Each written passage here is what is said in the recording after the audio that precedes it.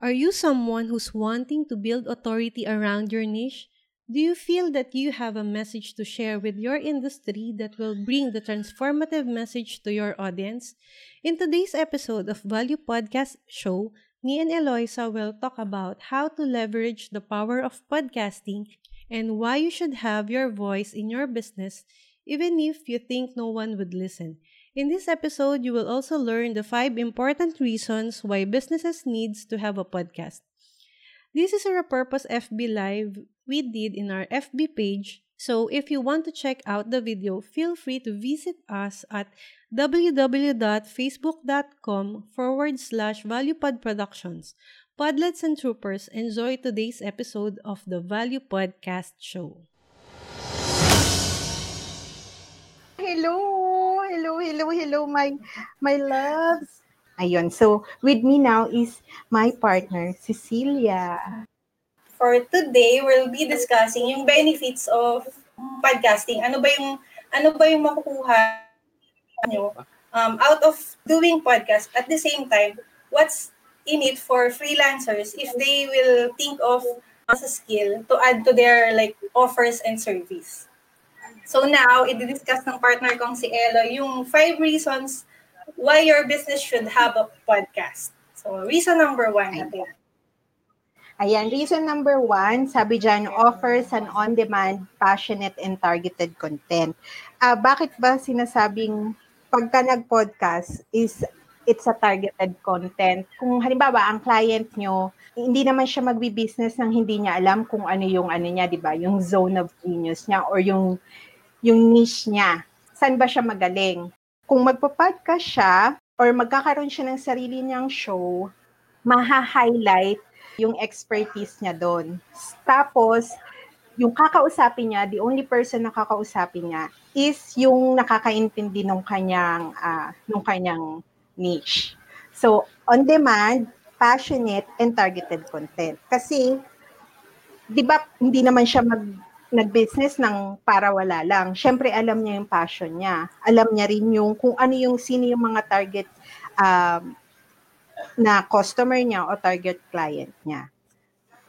For dun sa passionate, kasi kung ikaw yung podcaster, it's really sharing sa audience mo. Kasi yung podcast recording and rolling out ng content, hindi mo siya pwedeng i-outsource sa ibang tao. Ikaw talaga magsasalita in front of your audience. So really, yung passion mo to deliver your message and to be the solution dun sa mga problema mo or ng audience mo, nandun talaga. So, reason number 2 natin is, it's free. Pagka nakikinig ka sa podcast, hindi naman sila magpo-podcast or hindi naman sila magbo-broadcast ng message nila nang para wala lang. Yung para lang may magawa sila as a hobby. Although may mga podcasters na talagang they are doing it as a hobby. Pero, para siyang online workshop in an audio form. Kasi tatanungin niya, halimbawa may isang topic na pain point ng kanyang listener. Yung content niya would be revolving about that pain point. Most likely, kaya ka nakikinig ng podcast na yun is kasi nakaka-resonate ka sa kanya. So, parang libre ng webinar para sa webinar or workshop, consider it as one-on-one coaching session. Kasi ikaw yung kinakausap niya doon eh. Kung yung pain point ng podcaster is yun yung problema mo, yun yung dinadamdam mo, tapos siya yung solution mo, libre mong nakukuha yung solution dun sa problema mo. Tapos, ikaw nang bahala kung paano mag-execute. Kung paano ma-execute yung yung mga actionable steps na sinishare niya sa show. Number 3. At your fingertips, accessible from smartphones and it is portable.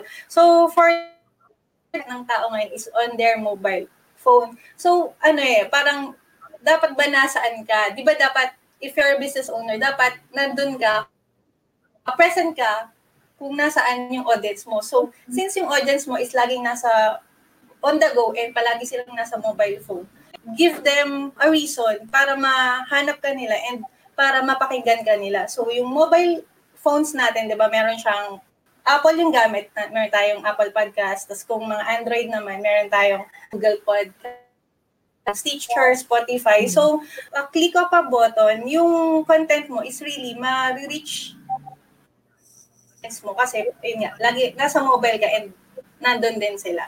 Pagka nakikinig sa podcast, it doesn't necessarily mean na laging dapat may internet connection ka.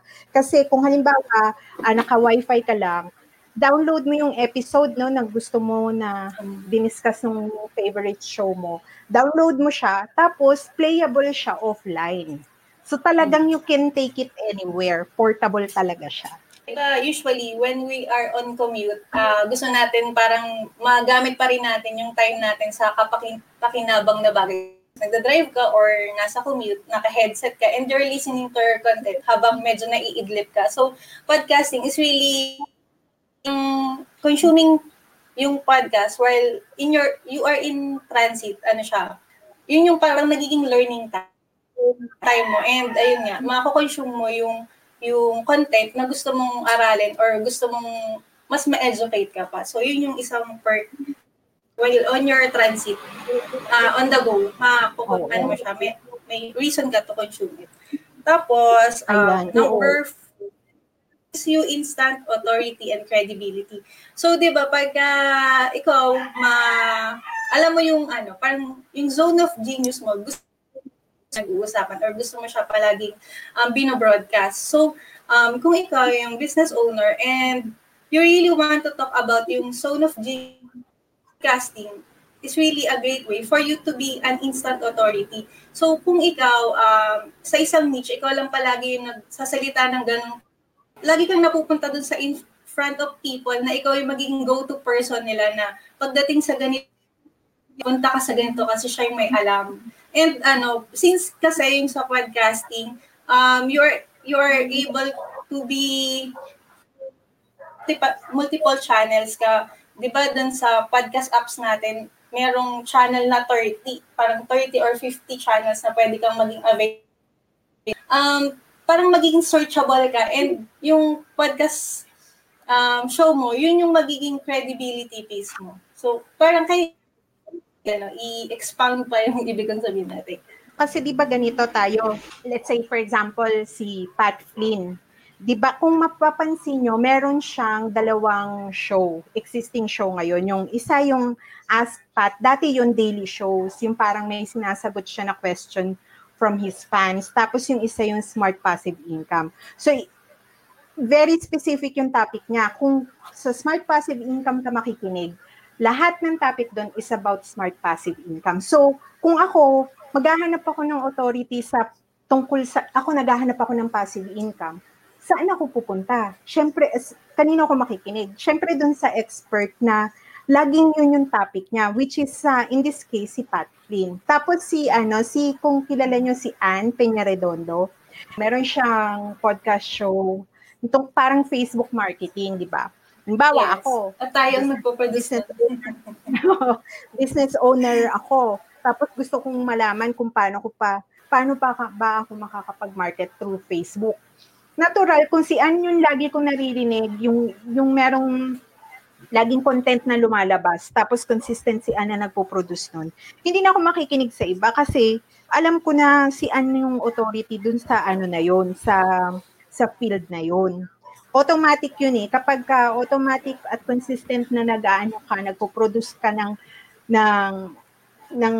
ganung topic, ikaw na ang laging pupuntahan ng tao. At saka credible ka na kasi iba kasing klase yung tunog, yung vibration ng boses na 15 to 20 minutes naririnig mo sa tenga mo.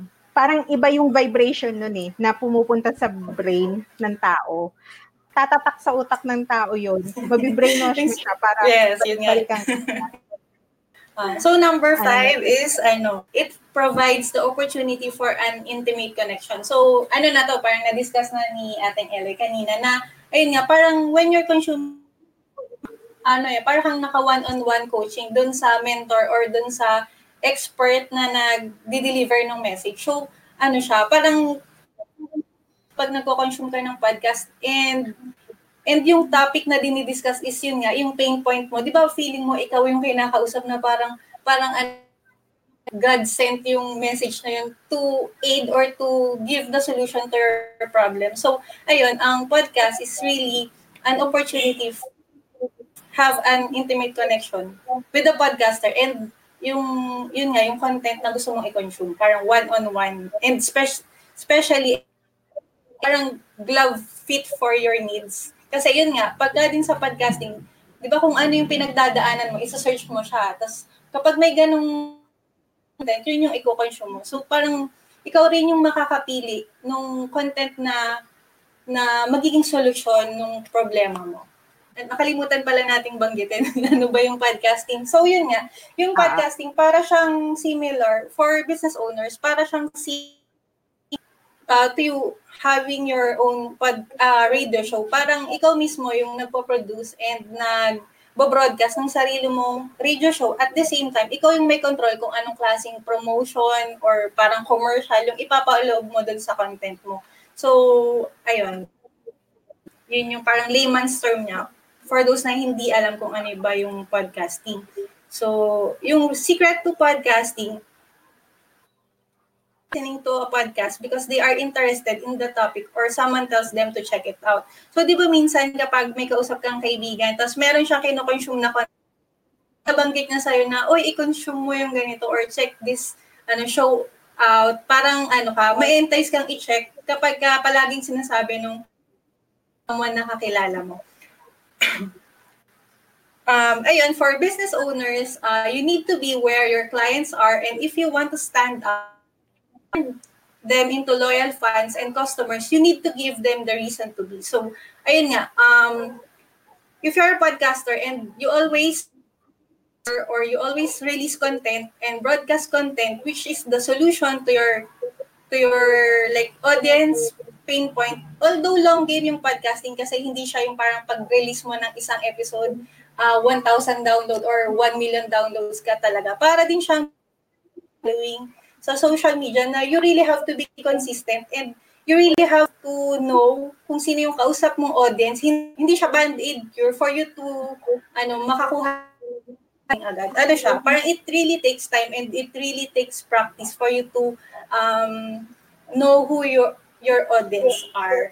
At saka, ito yung lagi kong sinasabi, hindi porket pagka pinag-podcast nyo ang kliyente nyo or magpo-podcast yung kliyente nyo, is parang mag-a-attract na to ng leads, tsaka ng sales. Mahabang trabahoan to.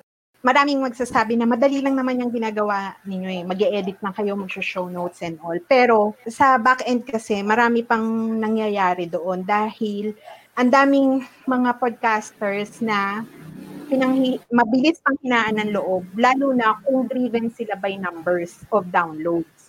So at the very start, dapat nandoon ka to support yung client mo, let them know na matagal na trabahuan to at saka hindi siya automatic na magbibigay ng benta o ng leads para sa'yo. Hindi ito yung para sa lead generator or para mag-generate ng sales yung kliyente nyo. Matagal pa bagong mangyari yon. Posible pero hindi siya agad-agad na makikita. So, kailangan talaga na andiyan ka para suportahan mo yung kliyente nyo lagi. At sasabihin nyo na masyadong malakas ang inyong mensahe. Parang sabihin nyo sa kanila na dapat hindi ka mag-give up kasi you have the moral obligation. You made it this far. Nagawa ka na, naging online business owner ka na. You made it this far. You have the moral obligation to at least teach it to those na hindi pa dumarating sa ganong estado niya. So, para hindi siya mag-stop, para maniwala siya na, ay, kailangan ko itong gawin. Kasi merong isang tao na makikinig sa kanya at makikinabang dun sa kanyang sinasabi. Ayun lang. More of accountability partner ka nung podcasting client mo. What's in it for freelancers if they, want to try podcast production as a skill? So, pwede ba tayo magbigay ng 1 or 2 reasons kung bakit maganda ring podcast production as a skill at saka ano ba yung mga perks of being a podcast producer or podcast VA? Yung yung sa personal experience ko, yung flexibility at saka yung consistent pipeline, kumbaga. Yung hindi ako nawawalan ng trabaho for, let's say for 1 week, may mga consistent akong podcast clients kasi talaga nakita nila yung value of having a podcast tied with their business. So, isa yon. So, flexibility at saka syempre yung extra income na tuloy-tuloy. So kami ni Eloy, we've been doing podcast production for the last 2 years na ba? Parang ganun, more or less. Yeah. So, ayun. Actually, hindi namin inakala na yung podcast production will be our, parang magiging, kasi when we were starting, parang isa lang to dun sa skill na natutunan namin. Pero kasi sa amin nga, as moms, kasi kapag podcast producer ka, hindi ka kailangang 8 oras na naka-online. So, para siyang task-based lang. If you do the editing, the show gawin, after mo siya tapusin yung task mo sa bahay or kapag tulog na yung anak mo. So, hindi ka natatali dun sa 8 oras na dun sa online work mo. Unlike if, halimbawa, parang CRM ka or required ka client mo na mag full-time. Ibig sabihin, hindi ka nire-require mag-online, pero yung hindi ka niya nire-require mag-online palagi, pero yung nung income, pang full-time kasi siya, kasi siya, para kang, when you get multiple clients, and weekly may release yung stream ng income mo is tuloy-tuloy. Lang talaga, kailangan mahanap mo kung sino yung client na kailangan mong i-serve, at the same time, ano ba yung industry na mag-e-enjoy ka. Kasi dun sa podcast production, win-win task siya for us kasi as you edit yung content, wala ka nang hahanaping pang extra learning time kasi naririnig mo siya as you work dun.